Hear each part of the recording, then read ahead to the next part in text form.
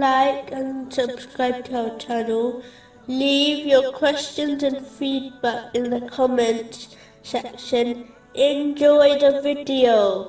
The next wisdom behind tests and difficulties is that for those who possess true knowledge, it leads to much happiness. This is because they are aware of the great blessings which result from being patient during difficulties. For example, the Holy Prophet Muhammad, peace and blessings be upon him, once advised, in a narration found in Sunan Ibn Marjar, number 4023, that Allah, the Exalted, tests each person according to the strength of their faith. So an intelligent Muslim knows they are being tested because they possess strong faith. And strong faith is an excellent indication of one's salvation in both worlds. Another example is found in a narration found in Jami Tirmizi, number 2402, that on Judgment Day, when the people who did not face great tests in the world observe the reward given to those who patiently endured tests, they will wish they faced such difficulties during their lives on earth, such as having their skins cut off with scissors.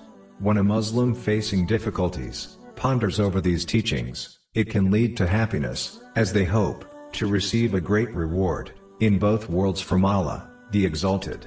This is like the one who happily swallows a bitter medicine in anticipation of the joy which good health brings. The next wisdom behind tests and difficulties is that it can lead to true gratitude of Allah, the Exalted. This is when one internally acknowledges that each blessing they possess has been granted by none other than Allah, the Exalted. They verbally show gratitude by praising Allah, the Exalted, for these blessings. And they finally demonstrate true gratitude by using each blessing according to the teachings of Islam. This in turn leads to increase in blessings. Chapter 14, verse 7. If you are grateful, I will surely increase you in favor.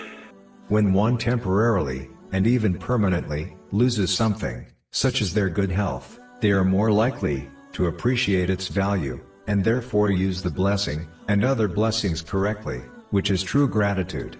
This appreciation of blessings, in some cases, does not occur without one facing difficulties and tests first.